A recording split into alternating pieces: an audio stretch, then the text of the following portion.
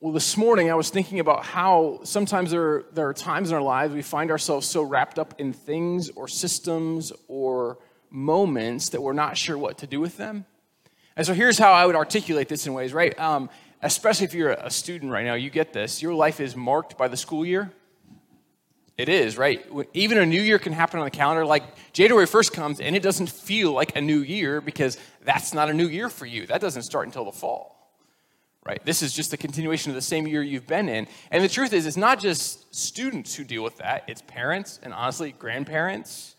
And the truth is, it's probably the church and almost every other place because we seem to live by that system of the world, that marks time more so than December 31st and January 1st. Or maybe, thought differently, maybe we think about it this way. None of us can really imagine a world where on April 15th we don't have to pay our taxes. I mean, you can choose not to pay your taxes on April 15th, but there will be repercussions for that. You'll either owe lots more money or you'll find yourself in jail, right? Like that's what happens. It's a system in which we live that it's hard to imagine ourselves apart from that particular system. And so the truth is we've been looking, we'll continue to look today at the book of Revelation. And that's maybe a helpful picture for us is what might happen, right? We know the way the world is, but what if there was a way the world could be? What if there's a way for us to separate ourselves from what is in such a way that we could see the world differently? What if the point of the book of Revelation is this, that God is going to redeem and restore and make all things new? What if there is hope in the midst of difficult circumstances and difficult times? And what if God's people can find hope no matter what's going on in the world or the system in which they're in? And what if the way the world is not the way the world always will be? And so we've been summarizing kind of this book as we've been walking through, and it's a lot, right? Today we'll be in chapters 10 to 15. And so trying to get through as much as we can. Just to remind you, on Sunday mornings at 9:15, if you want to come and talk about the previous week's text, there's a group of us that gather in the conference room outside the main office, and so you can come and talk about that, and we can wrestle through some of this together. But chapter 1, we looked at this idea that Revelation is an apocalyptic book, and we're to look at it with apocalyptic lens. And so here's a helpful definition that I think might be helpful. And so here's Ben Witherington's definition for us. He says this literature is minority literature, written in coded language to comfort a group of believers undergoing some sort of crisis.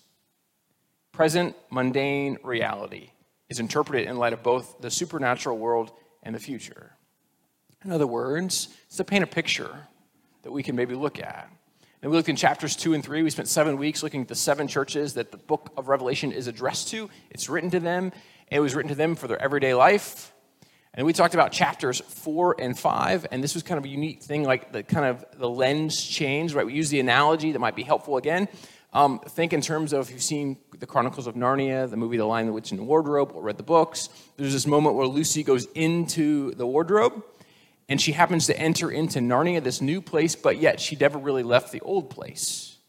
And so we talked about how it's as if John doesn't really leave, but he enters into a different sphere in a realm that's connected. And so he gets to see from the perspective of the divine. And in that, we see that in the midst of all that's going on in the world around us, in the middle of persecution in the church, that there is one who still sits on the throne. And then we see this picture where all of creation, heaven and earth, over the earth and under the earth, there is only one worthy to be worshipped, and it is God, and then it is his Son who enters into the picture, and he too is worthy. That's the picture of 4 and 5.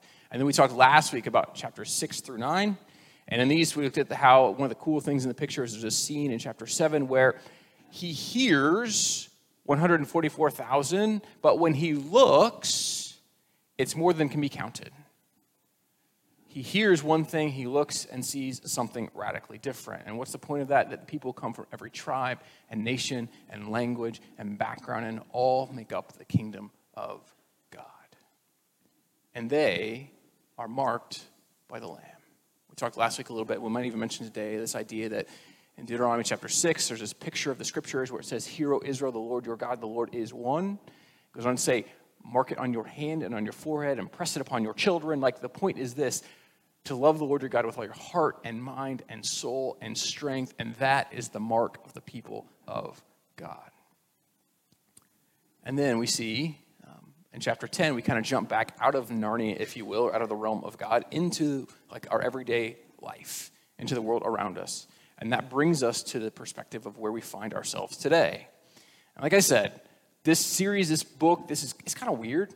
It's to paint pictures that are sometimes a little difficult to grasp. But at the same time, bear with me, because I hope at the end you'll go, oh, okay, I didn't get all of it. I got most of it, but I got the end. So bear with me today, and hopefully at the end you'll go, some of it, I'm still confused, but I got the point. So hopefully we can do that together. Here's what we see from Revelation chapter 10, beginning with verse 8. Then the voice that I had heard from heaven spoke to me once more. Go, take the scroll that lies open in the hand of the angel who is standing on the sea and on the land. So I went to the angel and asked him to give me the little scroll. He said to me, take it and eat it. It will turn your stomach sour, but in your mouth it will be as sweet as honey. I took the little scroll from the angel's hand and ate it. It tasted as sweet as honey in my mouth, but when I had eaten it, my stomach turned sour. Then I was told, you must prophesy again about many peoples, nations, languages, and kings. Now, I want to be fair today. There are some, and really in the last 100 years or so, who think this is supposed to be a historical prediction, but through most of church history, this has kind of been the idea that it's painting a picture of theology, of Christian theology, of how we understand God at work in the world. And if you remember last week, we ended chapter 9, it ended with this, all these kind of like the plagues of Egypt had come on the people, and no one repented. Not one person repented. That was the whole point of the picture, was people like, well, all the wrath, all the worst that could come on humanity came, and people were like, yeah, so what? And we made the point. I know it's hard for us to imagine a world where every decision we make keeps leading to more and more brokenness. We can't imagine like continuing to do that, and then if we're honest, we look at the world around us, and we know many of us continue to make poor decisions that lead to more and more brokenness. And so we see this picture. It's kind of a painting, if you will, of some Old Testament thought. In Ezekiel chapter 3, he eats a scroll. I know it's a weird thing. Why would you eat a scroll? And here's what's the point of this. Words matter. But more so than words mattering, what we embody, what we eat, who we become matters more. So the point of John here is this. John was initially just writing down a story, but now he enters into the story. He takes in the very words of God, and he is to embody the message, to be a sharer of the message. So it's not just that our words, but who we are and what we do matters. And so the scroll tastes sweet because it's God's will and God's purposes, but then it turns kind of sour. What's the point? Well, sometimes it's hard. Sometimes when we embrace the message of God, it becomes difficult. It's hard to live out. It's hard to embrace. And so John is told, not only are you supposed to tell these words, but you're to live these words out. And sometimes to be faithful to God can be difficult. But the point for John is you are to embody and be the message. The church is to be the message. I love these words of Stanley Hauerwas. He says this: the church does not just bear the message of Christ. The church is the message of Christ. It's why in these days how we live matters. What we do, what we say, how we function. These things matter. In fact, we'll jump to chapter 11 now. And so we see these from the first couple verses. Here's what it says. I was given a reed like a measuring rod and was told, go and measure the temple of God and the altar with its worshipers, but exclude the outer court. Do not measure it because it has been given to the Gentiles. They will trample on the city for 42 months. It begins with this kind of weird picture, a reed like a measuring rod. You're like, what is a reed or a measuring rod? What do these have to do? Well, if we were to go back to Ezekiel chapter 20 or the book of Zechariah, in both those instances, the temple has been destroyed by Babylon. Right? The temple was the place where God's people went to worship. It was the center of their life. It was the place where they thought God's very presence on earth was, and it had been destroyed. And so here is what John is saying. Will you take this that they took in Ezekiel, this rod, and mark out where the walls were to go for the temple? And will you redraw the lines of what's happening? Right? And so a couple things that might be helpful in this picture. Rome, throughout this whole text, is the idea of Babylon. They're kind of synced together. It's this question of the empires of the world versus the kingdom of God. These kind of cosmic pictures of battle against things one another. But maybe, just maybe, it's possible that there's going to be a new literal temple, but maybe, just maybe, what John's trying to say is this: that the very people of God become the temple of God. It's what we find in 1 Corinthians 6, is what Jesus talks about, the resurrection of the dead. Right? There will come a day when the people of God become the very presence of God in the world. And when it seems like it has been overwhelmed and overrun and destroyed by the world around us, then God will rebuild it and make all things new. And then we see this kind of weird picture of these two witnesses in the text, right? I'm not going to go through and read it all, but there's these two witnesses. They come and they share this message. And most scholars would say they're probably Moses and Elijah. And if you know your Old Testament Bible, right, I know lots of scripture today. If you know your Old Testament picture, Moses was the one who led the Israelites out of Egypt. He was the one who did that. But he was also the one who wrote much of what the Old Testament, much of what we call the law. And then Elijah was considered the greatest prophet, right? There's this scene where he's on Mount Carmel, and all the prophets of Baal are there, and it says there's only a few thousand people left who are faithful to God. And there's a scene where Elijah, the one guy, takes on all the prophets of Baal, and he wins. It's like kind of this cool picture.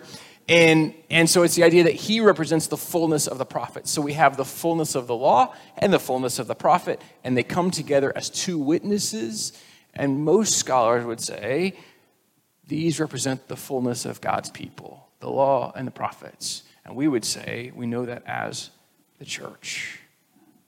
And in the text, they die. But they come back to life because God breathes breath or life into them. And that's another picture that maybe you know the book of Ezekiel. And in that book, you'll see this picture where there's these dry bones. And he says, Ezekiel, prophesy. And he's like, dude, these are dead bones. I don't know how to tell you this, but they're dead. They're not going anywhere. And he's like, just teach, man. If you'll just do it, I'll breathe life. And you're like, I don't know. And so he starts doing it, and the bones come back to life. And the point is this, that only God can breathe life into what seems to be dead. And so what might happen if it's true for his church? So maybe here's a kind of a pause, if you will, in the text. So here's three things for us. People of God are to eat the word. Take it in, embrace it, know it, take the scroll. That was the point of that. Number two, people are to be marked by the presence of God in the world. If you go back to chapter 7, the whole point in chapter 7 was this, that they would be marked by the Lamb of God, or Jesus. They'd be marked by Jesus. Number three, the presence of the law and the prophets come together in the body of the church. You know, like, what's the point of this? When it seemed like the two witnesses were dead, and they were as good as dead, and it had been 3.5 days, that God breathed life into them. What's the point of that? Evil doesn't get the last word. Sin doesn't get the last word. Death does not get the last word. In fact, here's what we say. Jesus, the resurrected one, he gets the last word. And then there's this really cool picture that happens at the end, right? I think it's really cool. You might not think it's quite as cool. But at the end of chapter 11, we see this kind of picture where there are these two groups that there's some groups that like get destroyed. And you're like, well, that doesn't sound very cool. Well, hear me out.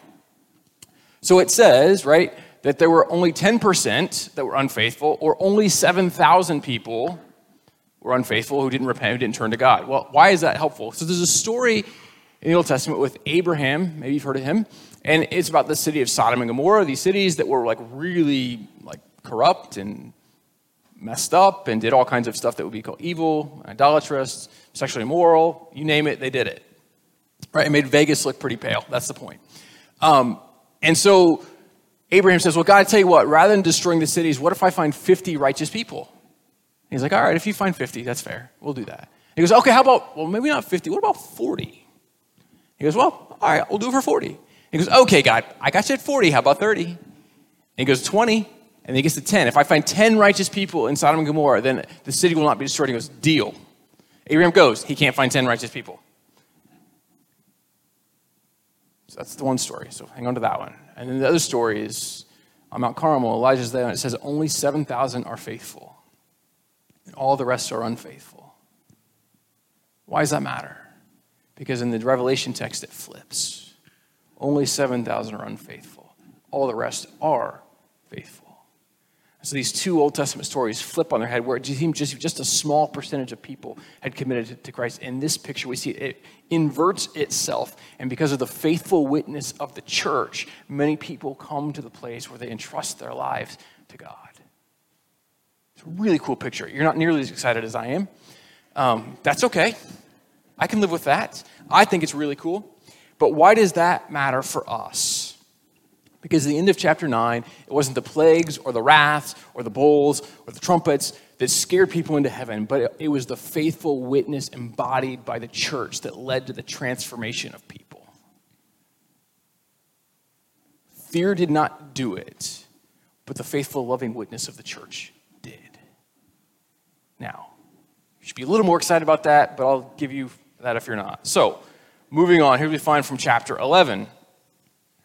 The seventh angel sounded his trumpet, and there were loud voices in heaven which said, "The kingdom of the world has become the kingdom of our Lord and of his Messiah, and he will reign forever and ever."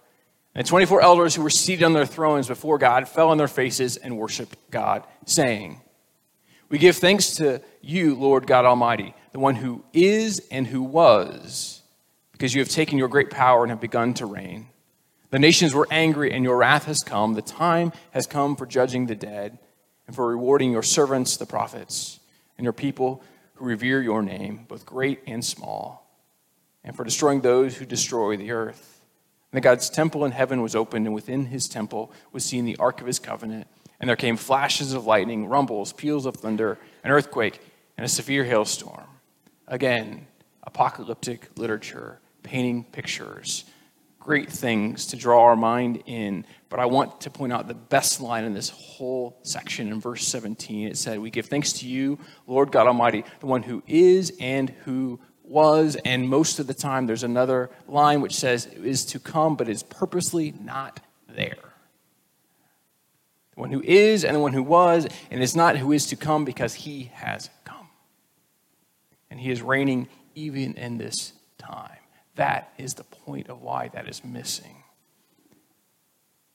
That even when it feels like the world is a mess, when it feels like your life is a mess, when it feels like your family is a wreck and you don't know what to do with your job, the promise is this, that God is at work in the world, that Jesus has ultimately won. In the end, we can find peace and comfort in the midst of whatever it is we are going through. And then we jump to Revelation chapter 12, and it's kind of this, maybe if you're a studier of ancient history, maybe you've heard of Apollo, like the Greek god. You've heard of him? Well, there's a story of Apollo's defeat of the dragon. He waged war on his mom, Leto, right? It's an ancient story. And so Caesars would take that story and they'd say, well, we're like Apollo. And the dragon comes and we're going to slay the dragons. And so we're Caesar, and also you can call us God, and so you can worship us. And so the cool thing that John the Revelator does, right, this is the whole point of chapter 12, he takes that picture that they would have known in the first century world where Caesar becomes the hero of the story, and he becomes the Apollo, and he says, yeah, but let me retell you that story, and here's how that story works. The dragon, the evil one, does wage war, and he wages war on the child who is Christ, the one who bore him and bears him in this world, his church. The dragon could not conquer, but instead has been conquered.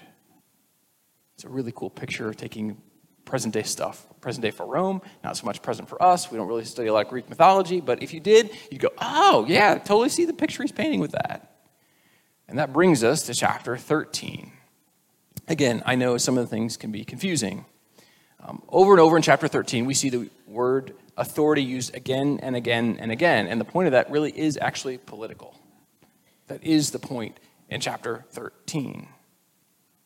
And so this point is referencing this kind of picture from the book of Daniel. It tells us these four beasts represent four kingdoms. And we'd say it this way, both commentators, ancient and modern, talk about the beast being the Babylonian or the Median or the Persian empires. And the fourth would signify the Greek empire of Alexander the Great. And we see this kind of picture play out, this kind of weird picture of all these things, and we see kind of this mega huge version of beasts. And maybe this is helpful. So I'm quoting from someone else, like the plagues of Revelation 9 that were supersized versions of the plagues of Moses on Egypt. This new beast is not just a new animal, but it's the greatest combination of powers the world had ever seen. And for most commentators and for the early church, the beast was Rome. And it was oppressive. And it was big. It seemed insurmountable. And they couldn't imagine a world where Rome didn't oppress those who are followers of Jesus. They couldn't imagine. And so this kind of empire that exists in the world, but it's counter to the kingdom of God. The value of empire are things that we begin to recognize, right? You can live however you want sexually. You can do whatever you want with your money. You can do like all these things that we know that lead us down to all kinds of broken roads. They were all what Rome represented in terms of empire. And you can go back to Babylon or Egypt all throughout the Old Testament. That's the point of the pictures we see in this text. And so here's what we know in this. John kind of uses a parody, right? A parody is a way we talk about, right? It's not the real thing, but it kind of looks like the real thing, right? Does that make sense? It's not the real, but it's a really good fake. It's a parody. It's not the same thing. So the purpose of the lamb is to set people free. The mission of the beast is to place people into deeper bondage. Rome doesn't want to set you free. Empires of the world in which we live never want to set you free. They want to mold you into the way of empire. The challenge for us as the church is to represent we are other than any other nation. This is hard for us because we all live in nations, but it's not that God doesn't love nations, because that's what we see all throughout the book. He wants to redeem and restore and make all things new. And so, the most dangerous emperor of this nation was Nero. Maybe you've heard of Nero. Maybe, just maybe. I don't know. But he was one who oppressed Christians probably the most. In fact, he was thought to be wounded, right? The beast is wounded in this text. He was wounded. They thought he was going to come back to life, and this was the myth all throughout the first century. And so Craig Koester writes these words, and they'll be on the screen so you can follow with me. The supreme embodiment of hostility to Christians was the Emperor Nero. When the finishing touches were put onto the image of the beast, Nero sat for the portrait. The end of Nero's life also gave a perverse credibility to the portrayal of a beast that was slain and yet lived. Nero killed himself by putting a dagger to his own throat. But rumors arose that Nero was still alive and in hiding, so that he would return one day to avenge his enemies. By combining the threats presented by the four empires in Daniel 7 with images reminiscent of Nero, the beast exemplifies the threats that confront the people of God in many generations. And so the dragon and the beast, they represent this kind of unholy trinity, a parody of the true trinity of God, of Father, Son, and Spirit. Right, if we go back to the Old Testament, there's this scene, right? The King Nebuchadnezzar, greatest king of Babylon, Nebuchadnezzar, he didn't want Jews to not worship God. That wasn't his goal. His goal was for you to not worship God first, but for you to worship him. Because if you worship him, then he didn't care if you worship God, because then you would still fit in the pattern of what he desired for you. And so the temptation of Nebuchadnezzar is the same temptation of Rome, which is the same temptation for us today. It's to compromise our worship, to put other things first, to find ourselves drawn into things all around. And so, in fact, here's what we find in this text from Revelation 13. The second beast was given power to give breath to the image of the first beast, so the image could speak and cause all who refused to worship the image to be killed. It also forced all people, great and small, rich and poor, free and slave, to receive a mark on their right hands or on their foreheads, so that they could not buy or sell unless they had the mark, which is the name of the beast or the number of its name. This calls for wisdom. Let the person who has insight calculate the number of the beast, for it is the number of man. That number is 666. Now, this could be literal. Throughout much of church history, that's not been how it's been defined. It's been this kind of idea of, there's a thing called gematria. Maybe you've heard of it, maybe you haven't.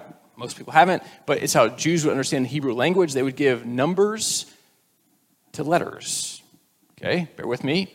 And it's why it says, calculate the number of this beast, and it's 666. Well, Neron Caesar in Hebrew gematria is 666. And so this beast probably was Nero. And so this church, first century church, when it seems like the one who's a parody of the real one who's the Son of God, when Caesar says he's Son of God, we know he's really not Son of God. He can say it all he wants. It doesn't make it true. If we go back, remember we talked last week and a little bit today about Deuteronomy chapter 6. The Shema, Hear, O Israel, the Lord our God is one. Worship the Lord God with all your heart and mind and soul and strength. And it's right on your forehead and on your hand. Or a few weeks ago, we talked about how, especially like in Thyatira, a place where the trade guilds were big, if you weren't marked by Caesar, you couldn't buy or sell in their marketplaces. It's possible it's literal, but most would argue it's what marks our life. Are we marked by the beast, or are we marked by the Lamb or Jesus? Which one marks us? In fact, what we'd say is this. It's why the great picture in 1 Kings where Solomon has all his gold, and it's the moment with Queen of Sheba, and every year his gold weighs 666 talents. Every year.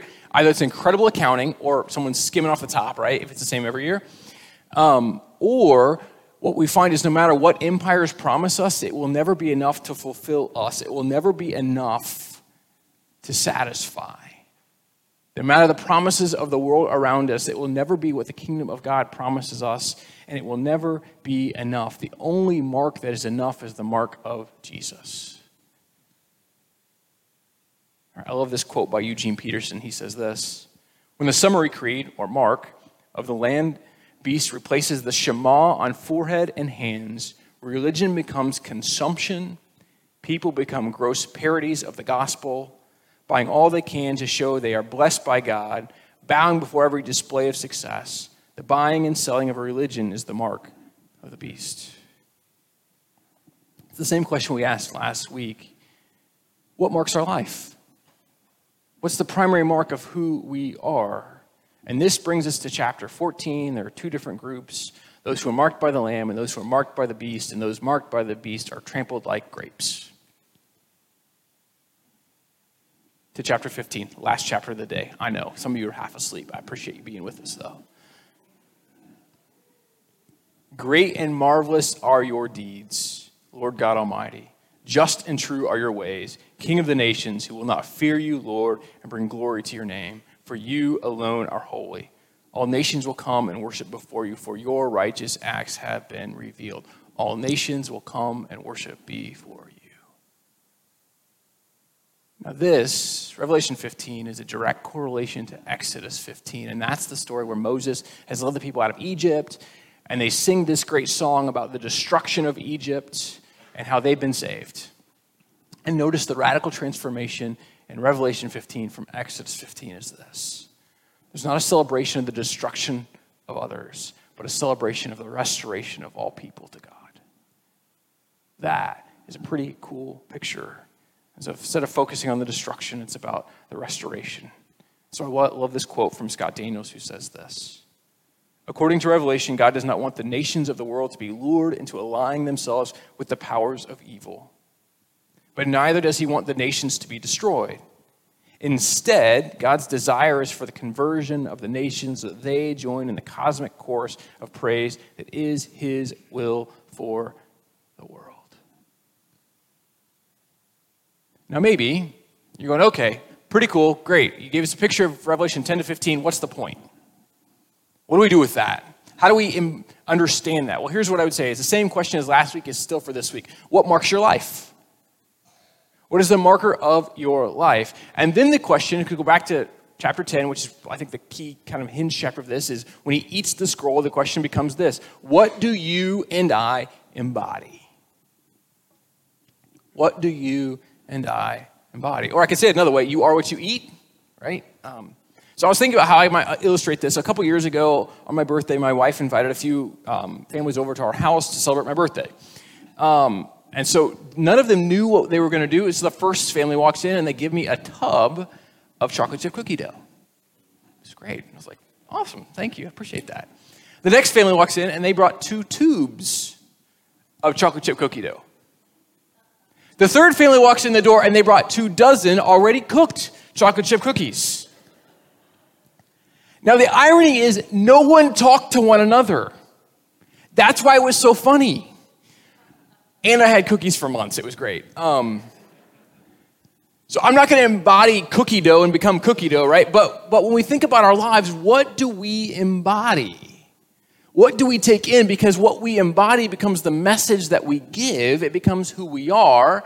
And no, you're not going to become chocolate chip cookie dough. Although if I only ate that, I'd become really obese and have some diabetic problems, right? That would be true. But what if what we embody does matter? What message do we embody? What message do we give? If we go back, right, the cool thing in chapter 11, the witnesses, they bared witness to who the Lamb of God is, and they sacrificed just like he sacrificed. They were selfless like he was selfless. And it brought about the transformation of people, and people came to repentance, and people, all the wrath, all the fear didn't do it, but man, the loving, faithful witness did. What's it like for the church to bear loving, faithful witness? To embody the message of Jesus. And I was thinking about this week as I was, I heard about it and then drove by and saw,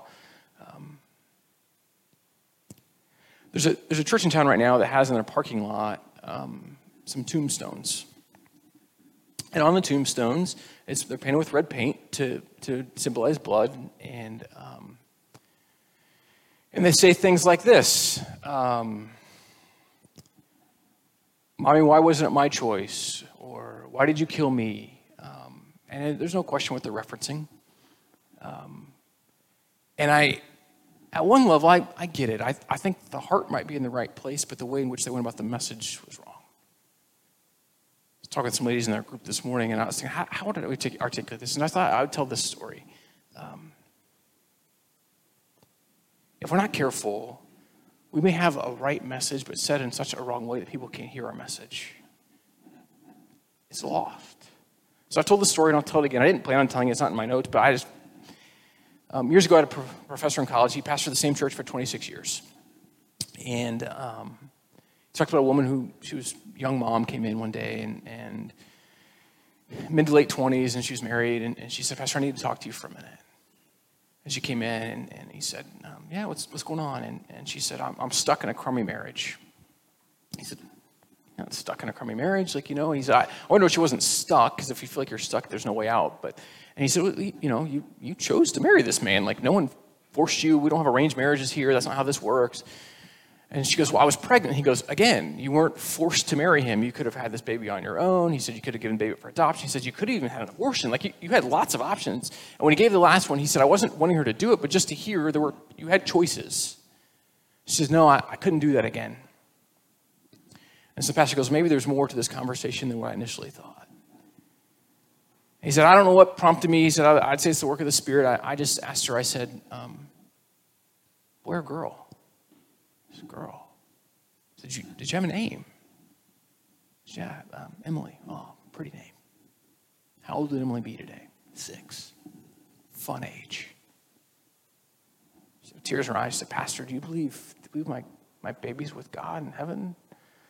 He said, "I think God's got a special place for your little girl." She said, "Next, Pastor, this is why I hate church. This is why I hate coming here. Because how could I ever go to the place where I put my little girl? How could I ever go to that place?" He said, "Oh, honey, that's where you've got it wrong. Heaven is the place where God takes all the wrongs and makes them right." And I tell that story not to say we shouldn't value people at all forms of life, right? We talked about this last week a little bit, from inception to the grave and everything in between. We should be advocates for whatever looks like life.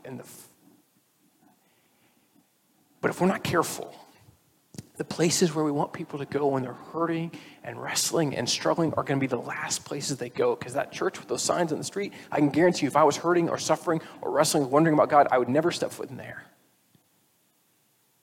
But what if you and I embodied the message of Christ?